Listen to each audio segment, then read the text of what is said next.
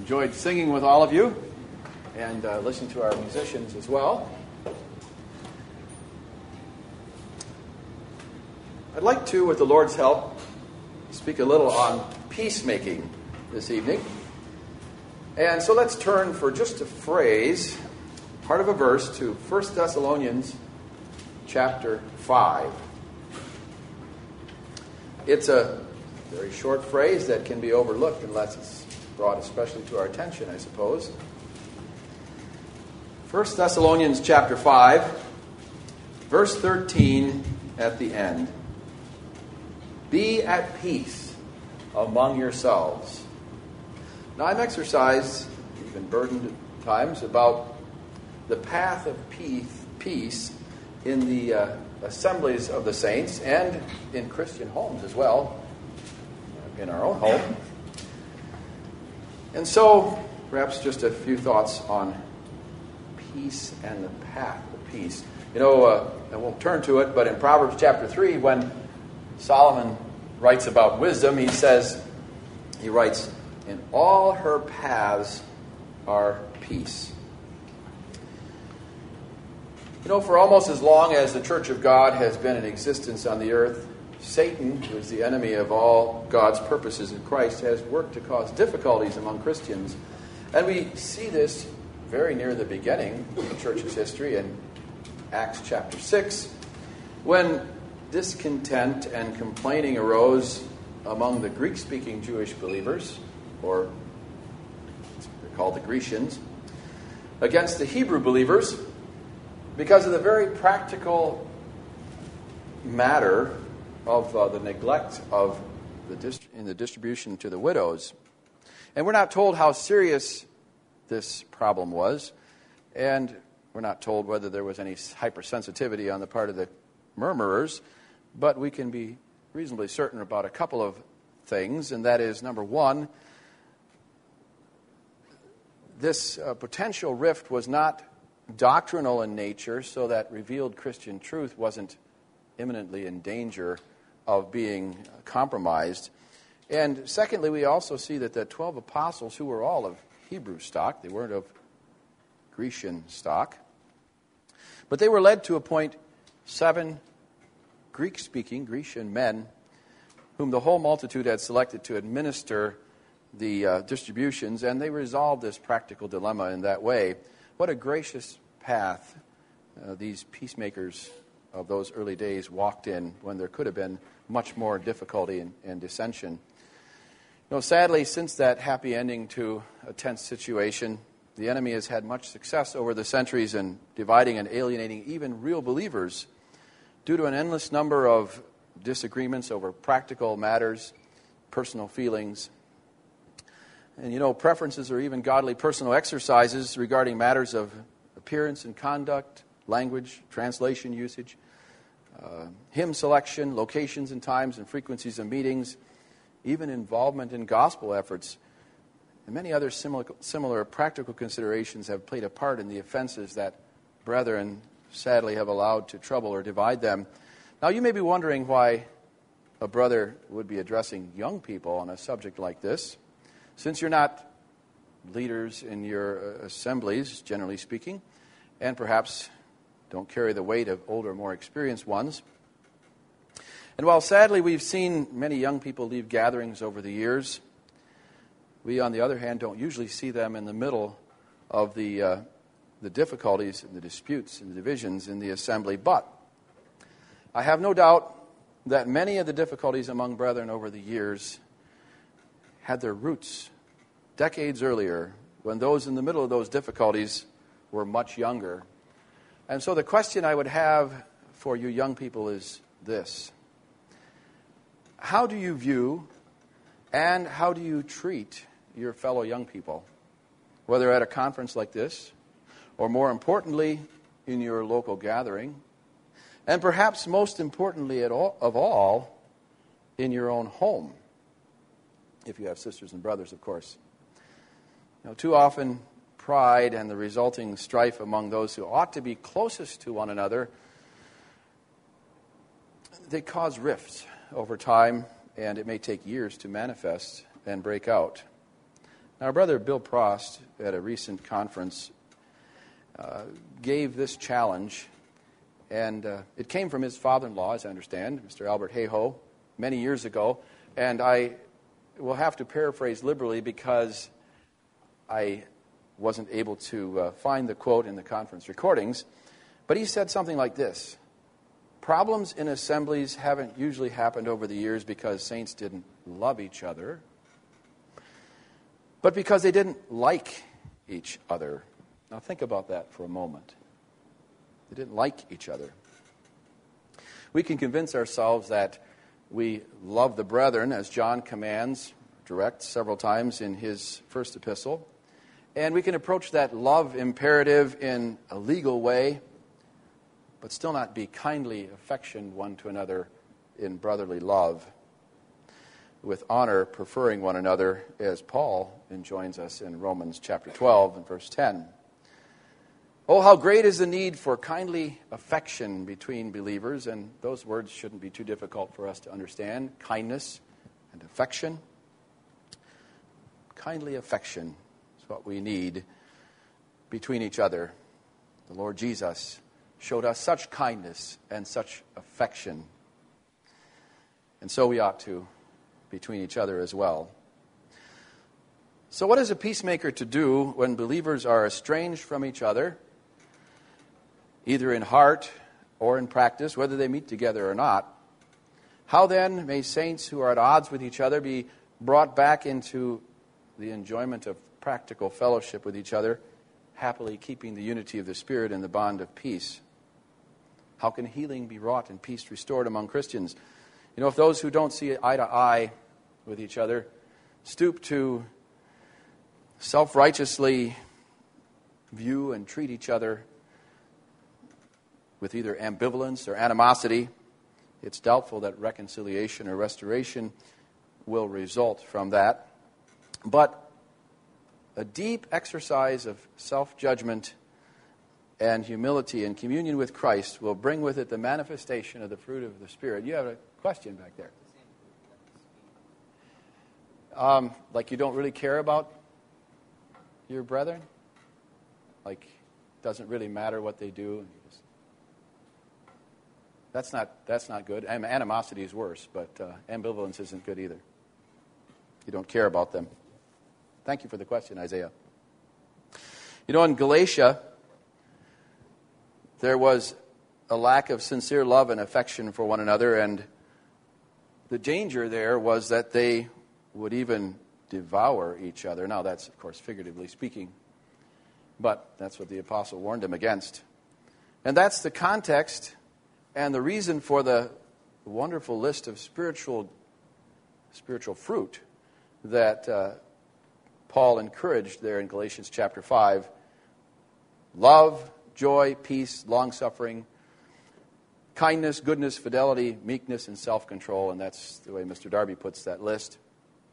This is the path to peace and happy fellowship among brethren. Now, we need to pause here for a moment and declare that, that unity or reconciliation of separated, divided groups of Christians based on the principle of mutual concession is not of the Spirit of God, for that principle presumes to allow for compromise as to the truth. And there's no scriptural basis for an open communion or an unguarded table.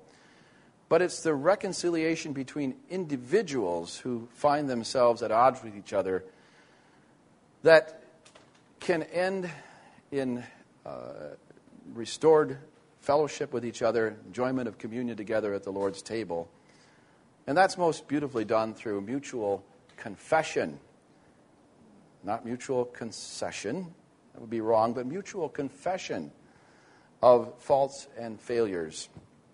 Confess your faults one to another, and pray for one another that ye may be healed, James says in chapter 5 of his epistle. That humble confession of fault or failure may be done at almost any time and under most circumstances without compromise to the truth of the Word of God.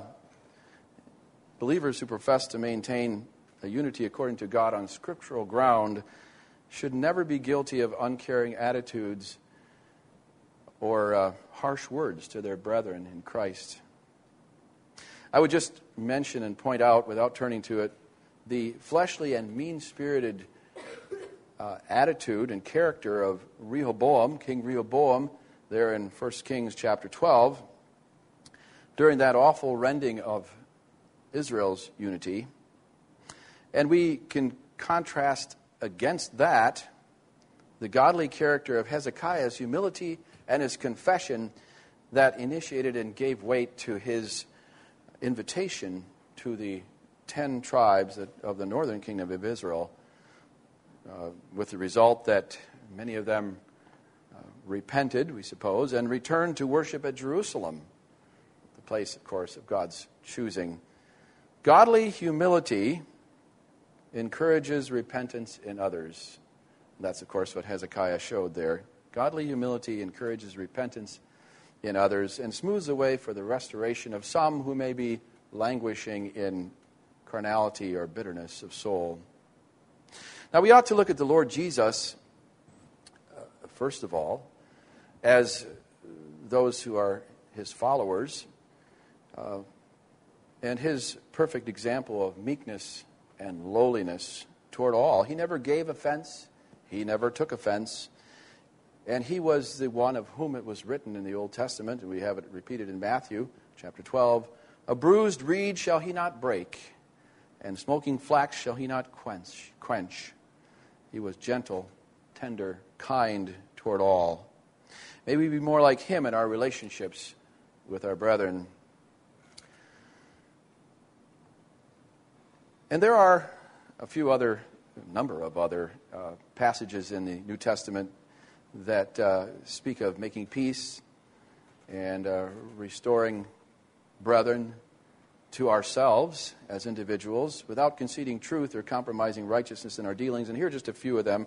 We don't have much time, just a few minutes left. And so let's turn to just a few of them. Romans chapter 15 and verse 1.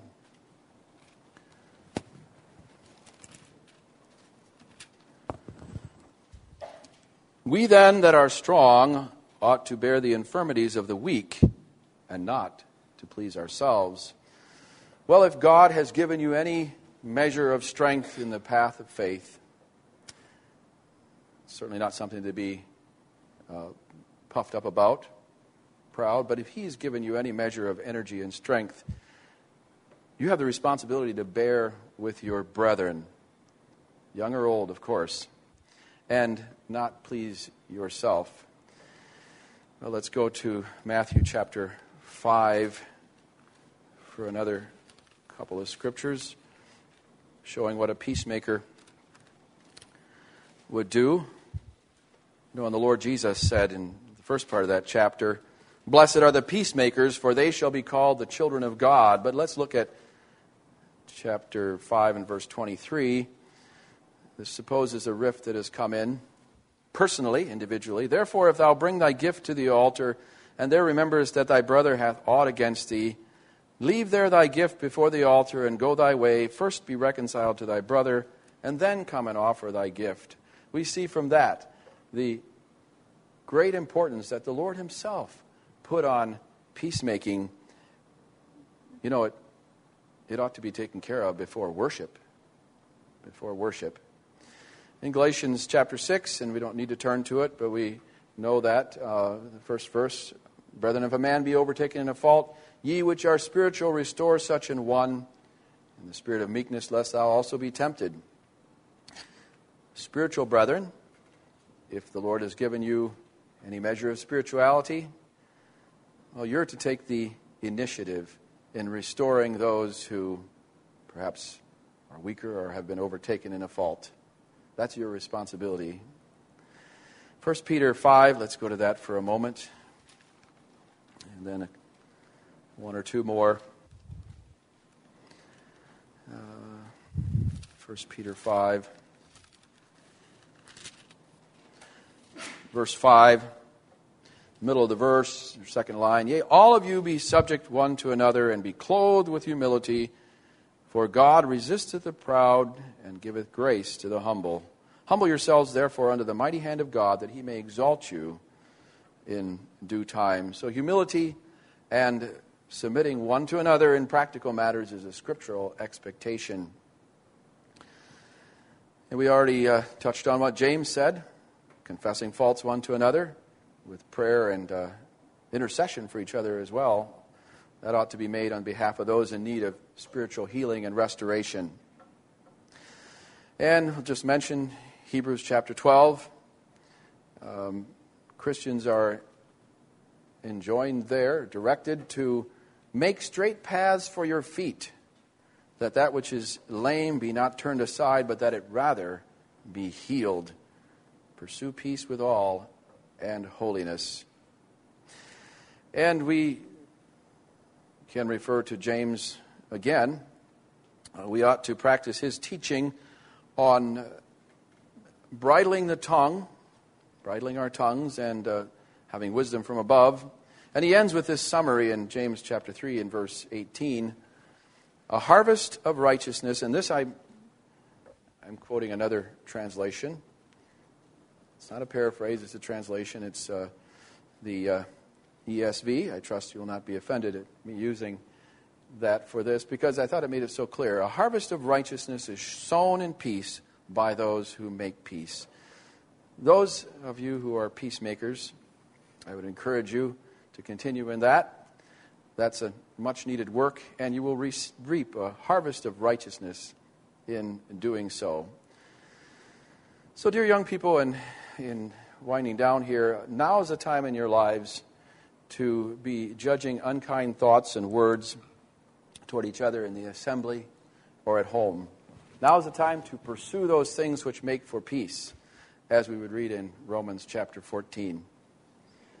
When once someone has deceived himself or herself to believing that behaving in a cliquish, prideful, or unkind manner is acceptable under the letter of the law of loving his or her brethren, it will almost inevitably develop into strife, schisms, full-blown division in the future of the local assembly. Should that kind of spirit be allowed to go on and without being judged before the Lord. So turn finally for one more verse to 1 John chapter 3. 1 John chapter 3 and verse 18.